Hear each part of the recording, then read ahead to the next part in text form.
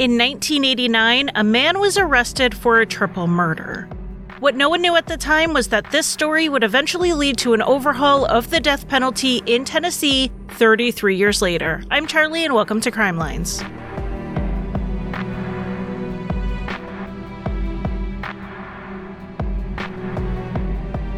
Welcome to Crime Lines. I am getting ready to pack for my trip to CrimeCon UK on June 10th and 11th in London, so let me know if you're going because I would love to meet you there. I'm also preparing for something else, and if you follow me on social media, you probably already know what I'm going to say. Starting June 8th, I am launching a new true crime podcast with my good friend Eric from the podcast True Consequences. We have, so creatively named it, Crime Lines and Consequences. We will cover one case every 2 weeks and use that case as a springboard into a larger conversation. Upcoming episodes will look at the impact of social media on cases, the MMIW movement, hidden abuse, bail reform, and so much more. These conversations aren't unlike the ones Eric and I have by ourselves within our own podcasts. We are just making them actual conversations between two people and a third when we have guests, and then hopefully we can expand that conversation on social media as we engage our listeners in thinking about true crime in a more holistic way. The trailer is available now if you search for Crime Lines and Consequences in your favorite podcast app, and if you don't see it, let me know so that I can make sure we get indexed in that app as well. The first full episode will be out in podcatchers and on YouTube on June 8th because we are doing this on video as well. So if you prefer watching people talk to just listening to them, you might want to check out our YouTube channel. I'll leave the name of the show in the show notes so that you can remember to go back and look for it. But that show is not out until June 8th, and we are here for Crime Lines today. So let's get started with Judy Smith. If you're a longtime listener, you know I've already covered a case of another woman named Judy Smith. She disappeared while on a trip with her husband, and her body was inexplicably found hundreds of miles away from where she was last seen. That episode came out in December 2019 if you want to go back and listen. This case is a much, much different one than that. This takes place in Tennessee, where Judy married for the first time pretty young. At 20, she and her husband, Stephen Burnett, welcomed their first son, Chad. 2 years later, their son, Jason, was born, but it wasn't long after that when Stephen and Judy divorced in 1977. She was 23 years old and the single mom to 2 kids. Judy then married a man named Gary, but this marriage didn't last either, and by 1985, Gary and Judy were separated, though they were not divorced. It was during the separation that Judy met Oscar Franklin Smith, who went by Frank. Frank was also a single parent to 2 children. He had a daughter and a son, but they were being raised primarily by Frank's mother in Pleasant View, Tennessee. Judy and Frank's relationship was a whirlwind. Within months of meeting in August of 1985, Judy and Frank went to Reno, Nevada for a quickie marriage. But before they could get married, Judy had to file some quickie divorce papers first, since she and Gary hadn't actually divorced yet. She filed an uncontested divorce application in Nevada, which can take as little as a week to be approved. The day it was approved, she and Frank got married. Months after their wedding, Judy learned she was pregnant, and they were thrilled when they learned it was twins. In December of 1986, she gave birth to 2 little boys. Between them, Judy and Frank had 5 boys and 1 girl, though only 4 of the children lived with them full-time: Chad, Jason, and the twins. And they settled just outside Nashville, Tennessee. It wasn't long after the birth of the twins that people started suspecting that things were not great in the home, though Judy stayed quiet on most details. But one incident her parents remembered was when Judy came without Frank to a family birthday party, and it would have been 1987 or 88. Everything seemed fine until Judy was ready to leave. She asked her parents if they could sign a note that spelled out where she had been that day and what time she left their house to head home. Her parents were understandably confused, but Judy insisted that she could not go home without that note because Frank didn't trust her, and he demanded to know where she was. Her parents were disturbed by this and wondered about this very apparent controlling behavior, but they didn't want to push. So they signed the note, like she asked, and Judy went home. Because Judy was so quiet about things, we don't know anything else that happened until mid-June 1989. On that day, Judy's 13-year-old son, Jason Burnett, was arguing with Frank. And Frank, a full-grown man, became violent. He hit and kicked Jason before biting him on the back. Then he pulled out a gun and pointed it at Jason's head. Jason was terrified. Frank then pointed the gun up and fired into the ceiling, demanding that Judy leave and take her two older boys with her. But he threatened her life if she went to the police, tried to take the twins, or took the car. So Judy, Jason, and Chad fled the trailer and walked a mile before they were able to call someone for help. Judy went to the police and filed a report for the assault on Jason. Frank was arrested, and Judy then got custody of the twins. They all spent a few days in a domestic violence shelter before Judy had a place to live with her children. So whatever abuse Frank had been subjecting Judy to over those years, we don't know. But we do know that when he turned on her kids, she left, and she had no intention of ever going back. On June 19th, Judy got a restraining order against Frank, and he then filed for divorce. In mid-July, Judy was given temporary custody of her and Frank's two kids, and he was given weekend visitation.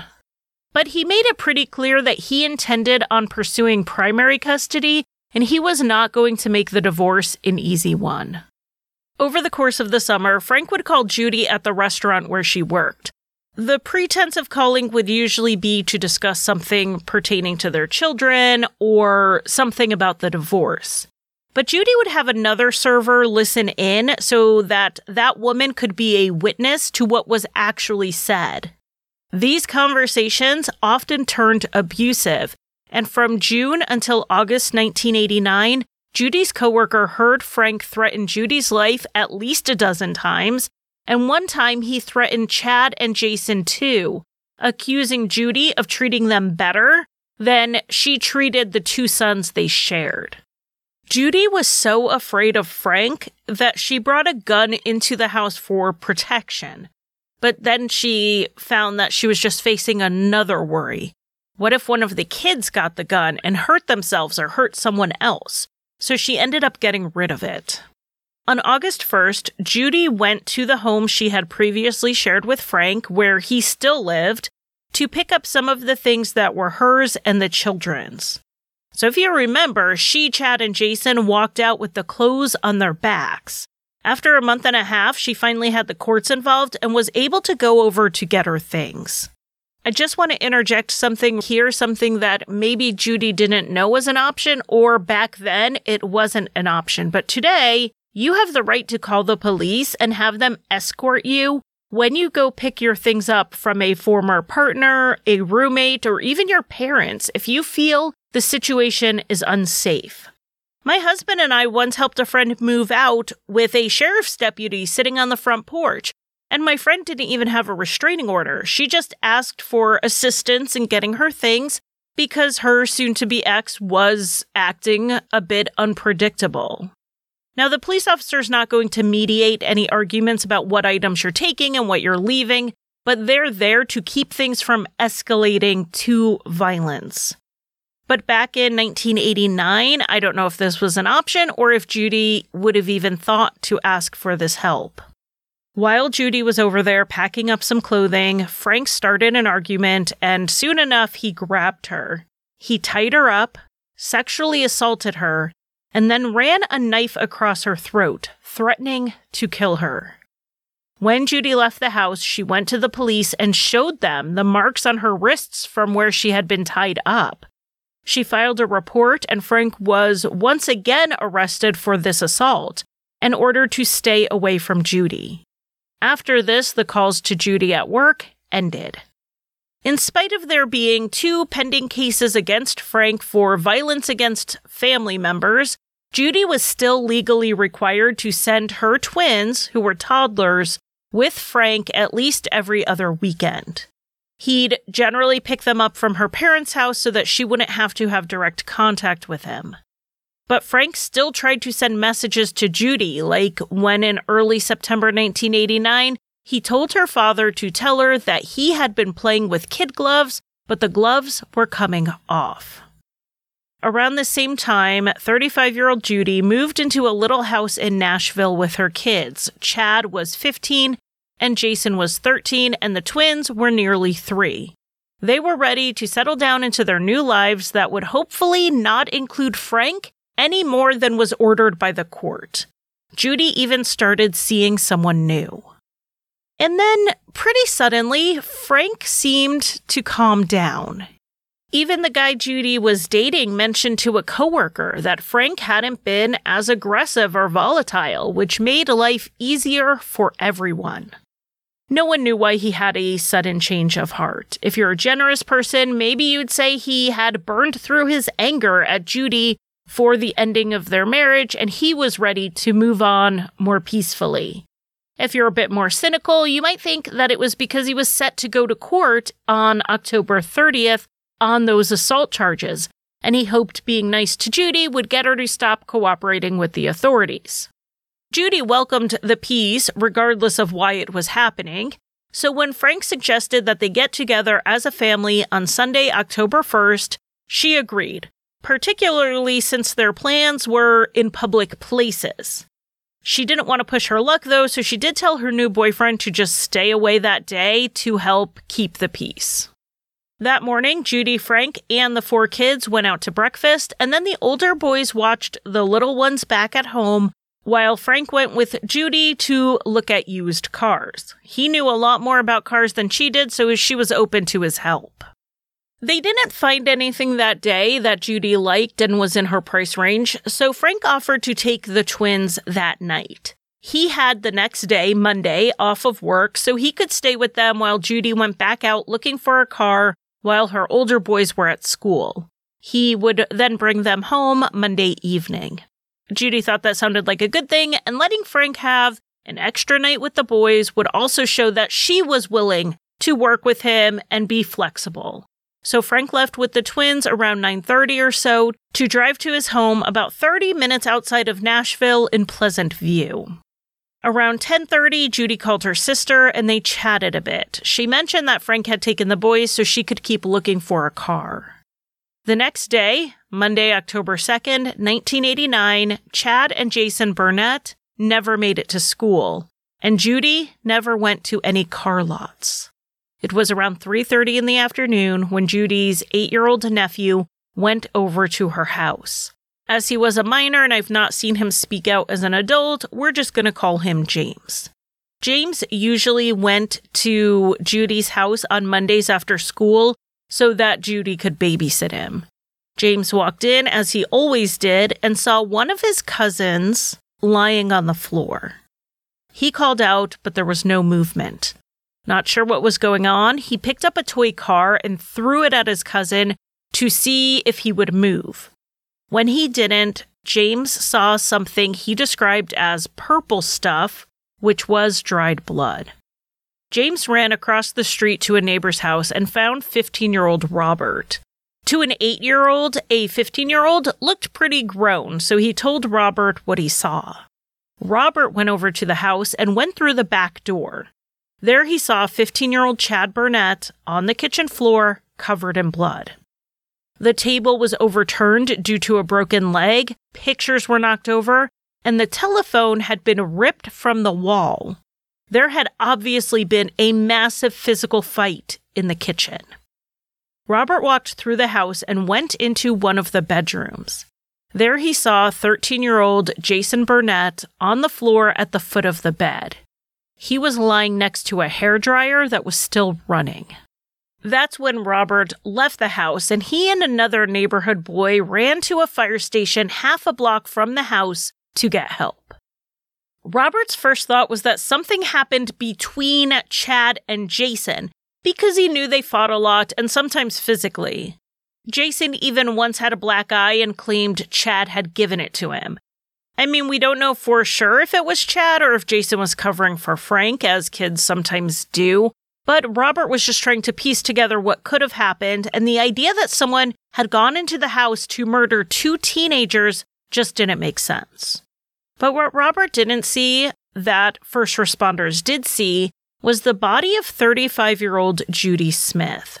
She was in the bed in the same room Jason's body was in, but Robert, having seen his 2 friends dead, ran out before he ever saw her. Judy had been stabbed with 2 weapons. One appeared to be a knife, and the other was a sharp, needle-like item like an ice pick. She was also shot in the left arm and the neck. The shot to the neck severed her spinal cord and was the immediate cause of death. After her death, it appears the killer came back to her body and slashed her neck. This was likely to make sure she was dead. Chad was found with a number of defensive wounds. He tried to fight off his attacker, who repeatedly stabbed him with the same 2 weapons that his mother had been stabbed with. His neck was slashed and he was shot 3 times, with the final 2 shots being immediately fatal. Jason had also tried to fight off his attacker, as evidenced by the defensive wounds. Unlike his mother and brother, he was not shot. His neck had also been slashed and he was stabbed in the torso.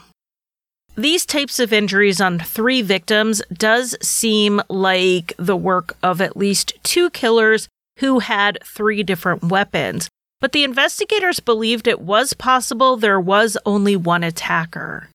The 2 boys, after the attack on their mother, had stayed to try to save her and then to save each other, rather than running away and saving themselves. The gun and knife were not found at the house, but a needle-like object was found. It was an awl, which is a tool used to punch holes in things, usually leather or wood. A .22 caliber cartridge was found at the scene, and it matched the type of bullets taken from the bodies, so they at least knew what type of gun they were looking for. The medical evidence to set the time of death was pretty wide. It was estimated to be at least 12 hours before the bodies were examined, which puts it as before 4:30 in the morning. There was undigested pizza in the stomachs of the boys, which meant they ate about an hour or an hour and a half before their deaths. Even though they were teenage boys and teenage boys can eat pizza at any time, it was a school night, so it's likely it was on the earlier side and not, say, like 2 a.m. Now, I know I've said it before that you never know what part of a case will hit you, and I've had teenage boys, and eating pizza as a bedtime snack when they should probably already be in bed is such a normal moment, only to know that in less than 2 hours, both of those boys and their mother would be brutally killed. It's hard to even process that. But let's get back to the case. The police ended up with a non-medical clue as to the time of death, and that was a 911 call. And it explained why the phone had been yanked off the wall. At 11:22 p.m., someone dialed 911.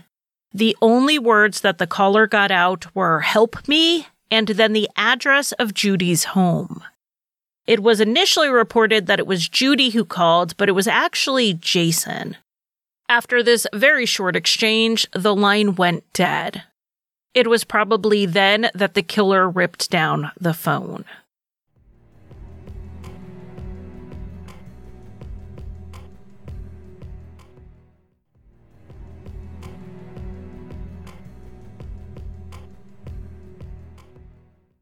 Police were dispatched to the scene after this 911 call, and they looked around. They didn't get an answer to their knock at the door, and they didn't see anything suspicious outside.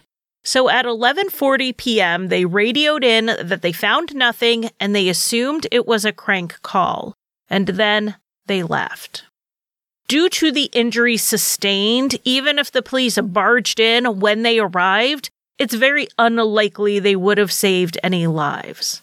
But they would have saved 8-year-old James and 15-year-old Robert the trauma they experienced by finding the bodies. A review of procedure showed that the police followed the proper protocol under those circumstances, though this obviously led to some people thinking maybe the proper protocol could be refined a bit. The 911 call, like all 911 calls, was recorded, and it had a lot of background noise. With the hope they could isolate the background and get more clues, they sent it to the FBI to enhance it. But that would come later. On the day the bodies were found, the police were much more focused on finding Judy's twins who were not in the home. The investigators with the Nashville Metropolitan Police called Frank's local police and said they were investigating a homicide and they needed to locate the 2 children along with Frank. A detective went out to Frank's house where Frank was standing out in his front yard. After verifying that the twins were okay, the detective let Frank know that the Metro Police were on their way to talk to him. Frank agreed to speak with them, but he didn't ask why they wanted to talk. Frank was interviewed for about 35 minutes. They asked him questions about Judy, his kids, his relationship with them, and all of that. They didn't tell him about the murders until later in the interview, and Frank again had not asked why they were asking him about Judy. Of course, they also wanted to know where Frank was the night before, and Frank told them. He then signed a consent form for the search of his home and car, but asked to talk to an attorney before answering more questions, and the interview ended around 8:30. For his alibi, Frank said he was driving to Kentucky. He had told Judy that he had Monday off from work, but then he remembered he actually did have a job site to go to. He was supposed to go to Moorhead, Kentucky, which was a 4.5-hour drive to fix a piece of machinery. Frank didn't want to go back on his promise to keep the boys, so he drove them to his parents' house so that they could stay there. Frank's boss had told him that if he left first thing Monday morning, he could get to Moorhead around midday, fix the machinery, and then turn around and be home by dinner time. Instead, Frank decided to leave the twins with his parents and drive to Moorhead in the overnight hours. He could then nap in his car before being at the plant when it opened. Then he could be home even earlier. When talking to the police the first time, both Frank and his mother said that he had left her house around 10:30. Frank said he drove straight to Kentucky from there. When checking with the plant where Frank went the next day, he was there at 8 a.m. ready to work. So let's test this against the timeline we have. The 911 call came in at 11:22 and the police arrived at 11:27. Everything at that point was quiet, so either the killer had left already or the victims were dead and the attacker was laying low inside the house waiting for the police to leave.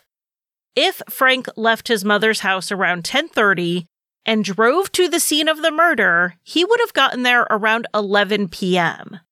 That was plenty of time for him to enter the home and kill the family before the police arrived at 11:27. If he left and immediately headed to Kentucky, he would have arrived at 4 a.m. He wasn't seen until 8 a.m. when the plant opened, which gave him 4 hours to spare. So not only did Frank have enough time to get to Judy's house and commit the murders, he had plenty of time afterwards to clean up and dispose of evidence. But just because Frank could have done it doesn't mean he did do it. For that, they needed more evidence.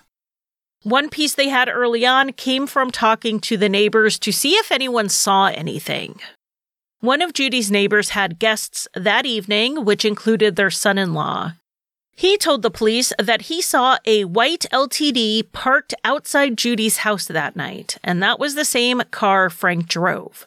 This witness put the car there around 11 p.m., which would have been right around the time of the murders. Frank said it couldn't have been him because he left the house around 9 or 9:30. So was it possible that the witness had the time wrong and had seen the car when it was there earlier? Because this is kind of like the situation with the Dustin Weedy, Tracy Richter case that we covered a couple weeks ago.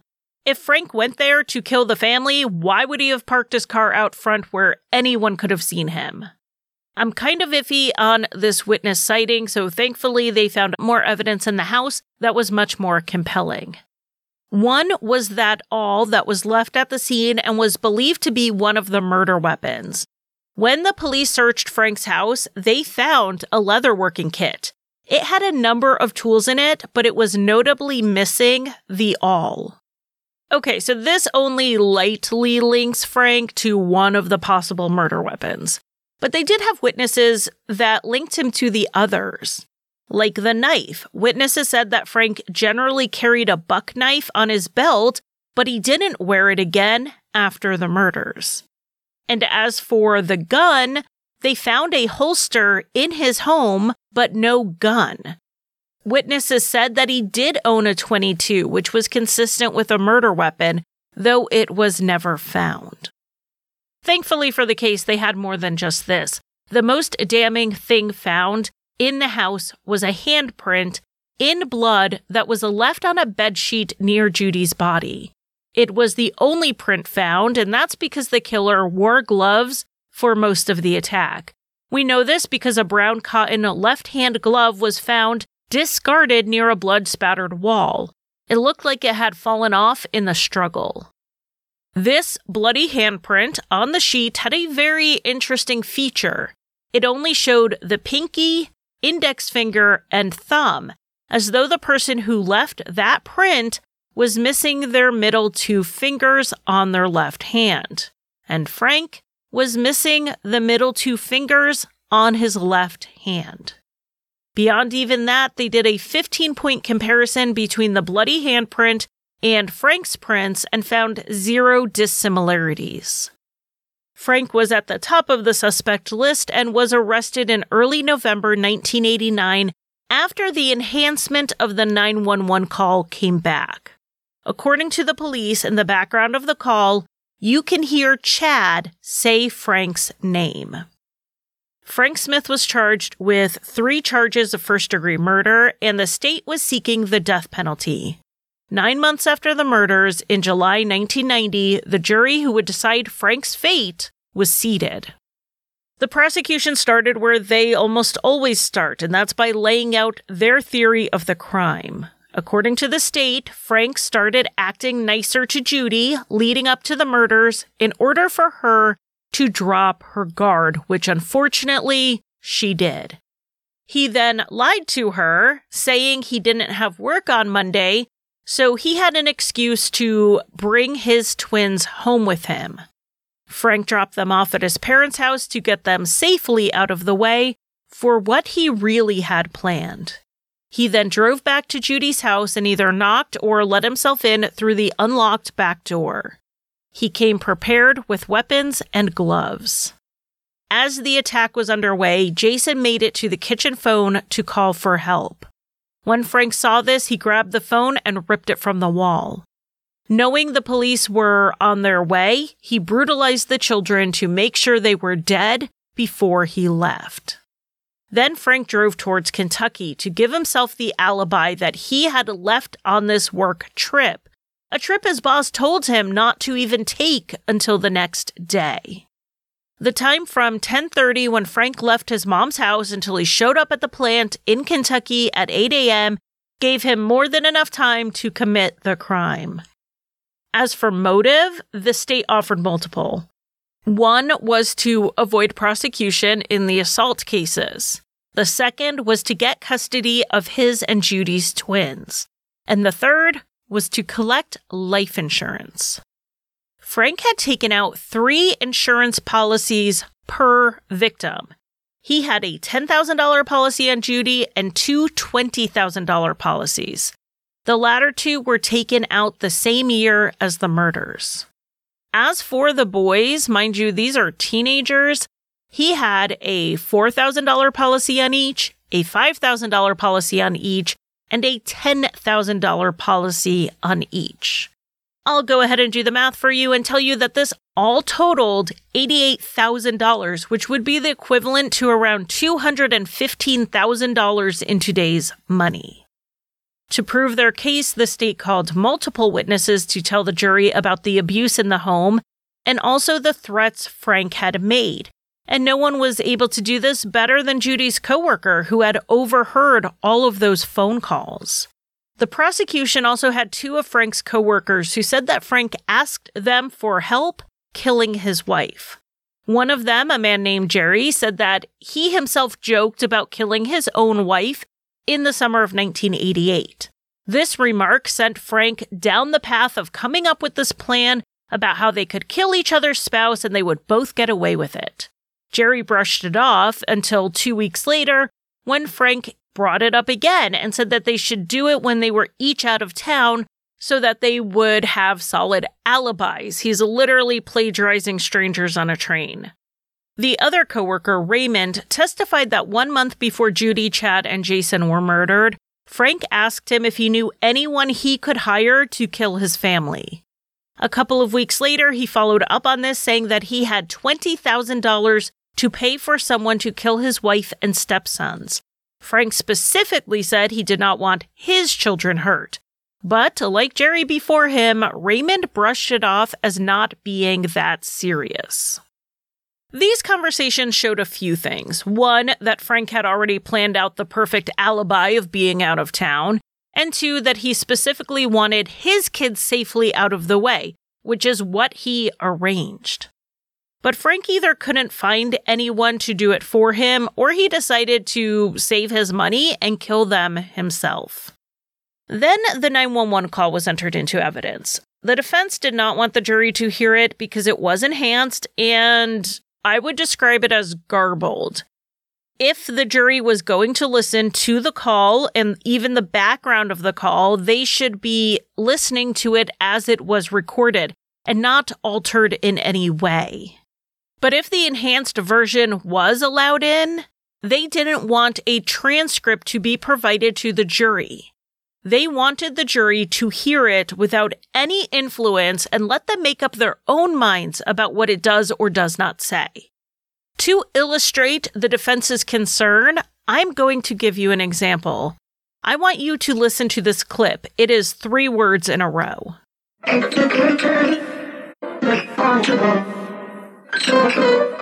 Did you hear words?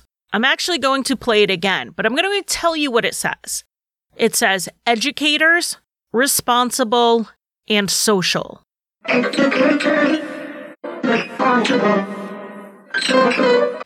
So knowing what the words were, did you hear them the second time? So that clip is of a piano that mimics speech tones enough that we can tell what it's saying, but often only if we already know what it is saying.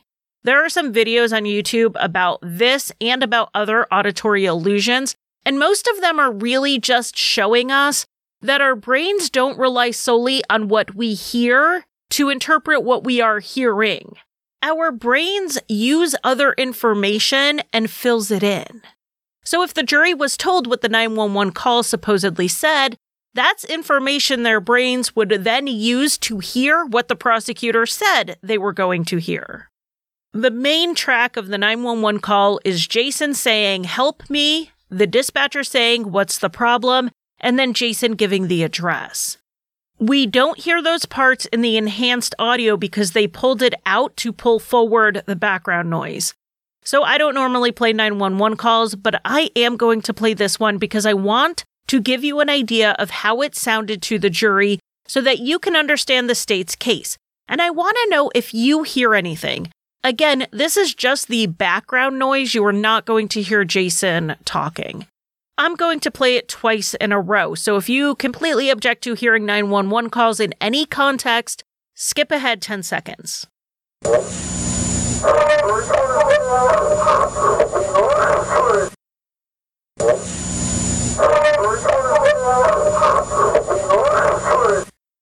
I listened to that in silence on my studio headphones, and I still can't make out words. So now what I'm going to do is I'm going to play it one more time, but I'm going to tell you what the jury was told it says. They were told it said, "Frank, no, God help me." Now fast forward 5 seconds if you do not want to hear the clip.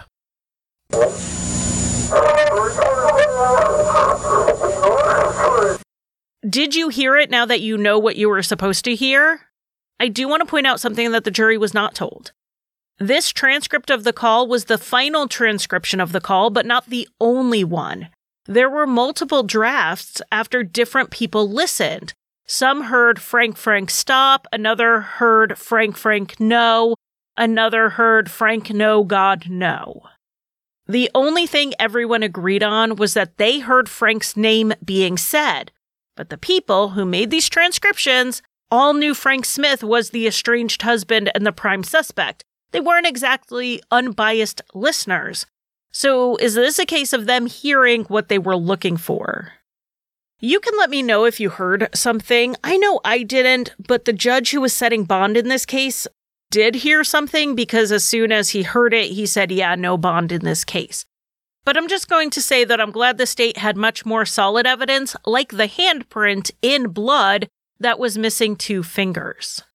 Now, Frank's defense was that he was innocent and he could prove it through his alibi. He testified that he didn't leave his parents' house at 10:30. That's when he arrived there, having suddenly remembered he had to go to Kentucky for work. He said he stayed at his parents' house for a while with the twins and his 2 older children before he left at 11:20 p.m. So when the 911 call was made, according to this new timeline, Frank was at least 30 minutes away. When Frank was asked about scratches police saw on him after the murders, he explained they came from playing with his energetic puppy. When he was asked about the previous assaults on Judy and Jason, he denied they ever happened. When asked about threatening their lives, Frank said that also never happened. And when it came to telling his coworkers about getting someone to kill Judy and the kids, those conversations never happened. The state's witnesses were all lying, every last one of them. Frank claimed he didn't own an awl, in spite of owning an otherwise complete leatherworking kit. He said he never had a .22, even though witnesses said he did, and he owned a holster for it. He admitted he did have a knife, but not one that would have caused the wounds that were seen on Judy and the boys. As for why he seemed uninterested when the police showed up to question him after the bodies were found, Frank said it was just because he was tired since he had driven all night, worked all day, only to then drive back home. He was just thinking about answering the questions so that they would go away so that he could get some sleep. As for the handprint, Frank said there were other people in the world who were also missing 2 fingers on their left hand, and maybe one of them killed his family. Frank claimed he was being framed. He loved Judy and he loved his stepsons as if they were his own. He said he and Judy were actually reconciling at the time of the murders, and even if it didn't work out, he wasn't worried about getting custody of the twins. He accused Judy of having forged the divorce papers from her second husband and said his marriage to Judy wouldn't have been legal under those circumstances. I think he was saying that because she forged documents, he could somehow prove she wasn't fit as a parent. But here's the thing. The Quickie Reno divorce would have required the husband to show up in person when applying. So if Judy's husband Gary wasn't there, someone was. And there is reason to believe that if this story is true, that person pretending to be Gary would have been Frank. He would have been an equal participant in the deception if it happened. In addition to Frank's testimony, Frank's mother and daughter both testified that he didn't leave the house until at least 11:15 on the night of the murders, making it impossible for him to be the killer. But on rebuttal, the state called 3 officers who all testified that Frank and his mother said on October 2nd that he left around 10:30 on October 1st. That gave him plenty of time to get to the house to commit the murders. They changed their timelines only at trial. The jury took only about an hour to deliberate before finding Oscar Franklin Smith guilty on all 3 counts, which is no surprise to me. Even though I question the 911 call enhancement, I think the other evidence against him, particularly that handprint, was pretty solid. At sentencing, his defense attorney told the jury that no matter what, Frank was spending the rest of his life in jail. He said that the question was if he died when God decided he died, or did he die when the jury members said. There was also mitigating evidence presented, which included Frank's childhood with a father who was diagnosed with schizophrenia in the 1940s, which was before there were really effective treatments. This caused instability in the home, and Frank and his 6 siblings attended 13 or 14 different schools because they moved at least once a year. A psychologist testified that Frank had a paranoid personality disorder, chronic depressive neurosis, and paranoid delusional disorder. She said that Frank truly believed he was framed, whether that was reality or not. On rebuttal, the state called a clinical psychologist who had examined Frank prior to trial to determine his competence. He testified that Frank said he did not want to go with an insanity defense because he would have trouble later on getting a home loan, which seems like an odd thing to consider when most innocent people wouldn't want an insanity defense because they didn't do it. This psychologist said Frank was not delusional or mentally ill, but he did agree he had a personality disorder. In the end, the jury found that the aggravating factors outweighed the mitigating circumstances and sentenced Frank Smith to die in the electric chair. Frank went off to death row to fight his appeals, which we'll get into, while this case made 1989 Tennesseans discuss openly and honestly intimate partner violence. The newspaper, The Tennessean, ran articles with experts. There were panels hosted by local churches, some which included Judy's father speaking out about red flags and points of intervention for families and church communities. He and his wife were worried about Judy, but they didn't know what to say and they didn't want to pry. He encouraged people to start speaking up when they suspected someone in their life was in an abusive relationship. So Frank's appeals then moved forward through the system. On his direct appeal, he listed very many things, and the court agreed that some were errors at trial. Some were procedural, like allowing the state to mention something that should have only been brought up during rebuttal. Another issue was a statement that was allowed in at trial. When Frank was in Kentucky working the morning after the murders, he talked with an employee named Clinton about gun control and the talks of banning automatic weapons. Yes, Americans have been having these conversations for a very long time. So Clinton made a comment about how the bans were pushed due to mass murders, like one where a man killed a number of people at a McDonald's in California. Frank said, according to Clinton's testimony, that you never know when one of us could snap and do something like that. The appellate court agreed that this statement had a little probative value, but it also had little prejudicial harm. It shouldn't have been allowed in, but it didn't really change anything that it was. And that's how they ruled on all the errors. If those errors did not happen, Frank still would have been convicted. In spite of losing his direct appeal and sitting on death row, Frank was not really at risk of being executed. The death penalty in Tennessee was being handed out, but it was not used from 1960 until 2000. And when it did resume, lethal injection was the new legal method. However, anyone convicted before 1999 could opt for the electric chair if they wanted. Tennessee is only one of 6 states that allows this, and it's the only state to use the electric chair in the last decade. Those who opted for it generally cited concerns with lethal injection. More and more reports were coming out about botched executions where the person being killed was clearly experiencing pain and distress during the procedure.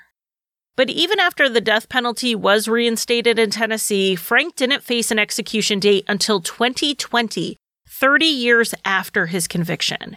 He was scheduled to die by lethal injection in June 2020, but COVID stopped executions. He was given another date, but executions hadn't resumed yet, so then it was pushed out once again. Finally, April 21st, 2022 was the date set, and Frank Smith was going to be the first person in Tennessee executed after the pandemic had halted them.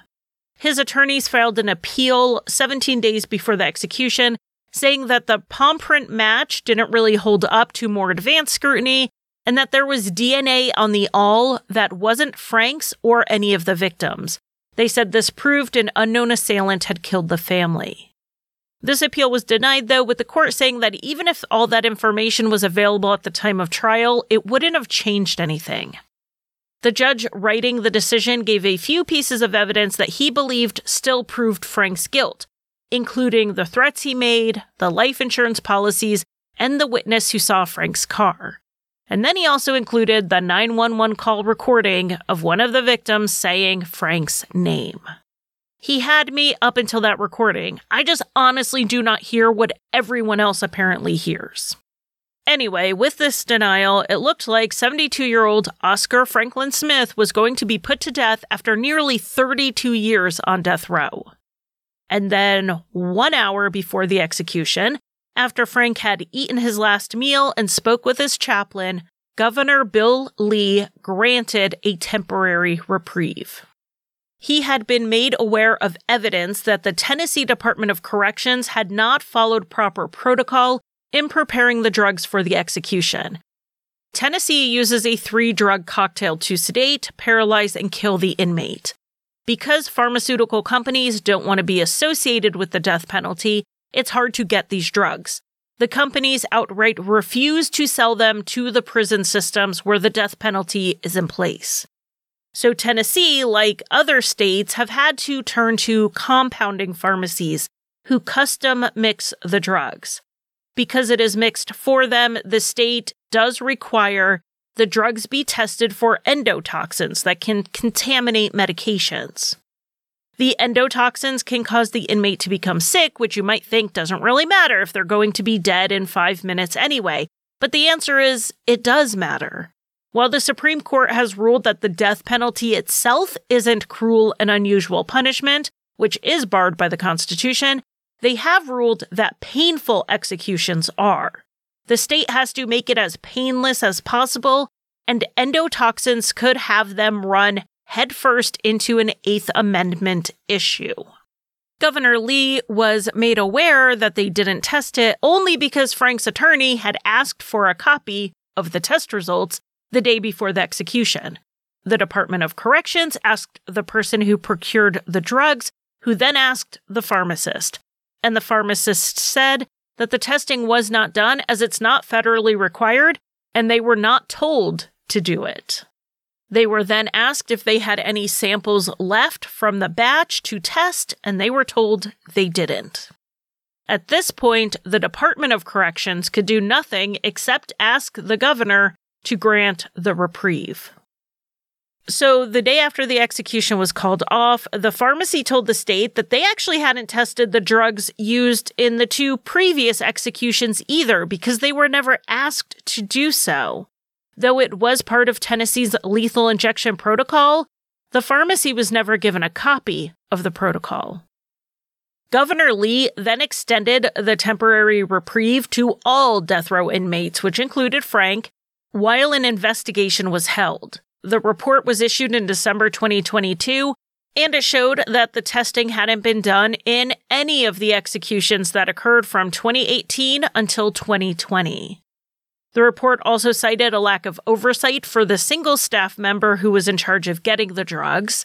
They had one person who procured the drugs, and following the protocols fell on them entirely, but they were not given the supervision or support they needed to then follow the rules. If not for Frank's attorney asking for the test results, we still wouldn't know about this issue. When the report came out, the governor fired the Department of Corrections deputy commissioner and the inspector general. He said that they needed to revise the protocols and then train everyone on what they were. Once that is in place, Governor Lee intends executions to resume. As of a court filing that was filed in early May 2023, so a couple weeks ago as I record this, they said they had no timeline on when this would happen. The state legislature is not wanting to wait on the Department of Corrections, and a bill was introduced to bring back death by firing squad as a way to circumvent the lethal injection issues. Then in March of this year, Senator Paul Sherrill suggested in a committee meeting that they include hanging from a tree in the possibilities of new methods of execution, or I guess bringing back old methods. But given Tennessee's history with racial lynchings, these remarks went over about as well as you would think, and he walked it back by saying it was an exaggerated comment, and he ended up even apologizing for it. He was then removed from the Justice Committee. But there is another way for Tennessee to continue executions. Back in 2014, as more and more pharmacies refused to work with states in regards to getting lethal injection drugs, Tennessee passed a law that said if the state cannot get the drugs for lethal injection, they could start using the electric chair again. If that actually happens, I expect even more legal challenges to it. Back when the law initially passed, there were already concerns raised that it was unconstitutional to change the method of execution after someone had already been sentenced. That's the reason why those sentenced before lethal injection still have the option of the electric chair. It would actually be easier to just fix the protocol issues than introduce an old, outdated method of execution. It would be easiest to just commute the death sentences. But that is the only solution Tennessee has made it clear they are not looking at. As of this recording, Frank Smith does not have another execution date set. He is the oldest man on Tennessee's death row at the age of 73. Thank you for listening. You can find Crime Lines on Facebook, Twitter, Instagram, and occasionally TikTok. Crime Lines is on Patreon, where I offer early and ad-free episodes as well as bonus content. Visit patreon.com/crimelines. If you want to buy me a coffee, the official drink of Crime Lines, you can give a one-time donation at basementfortproductions.com/support. And if you need a palate cleanser after listening to heavier true crime shows, check out Rusty Hinges, an allegedly funny history, mystery, and true crime show that I co-created and write for.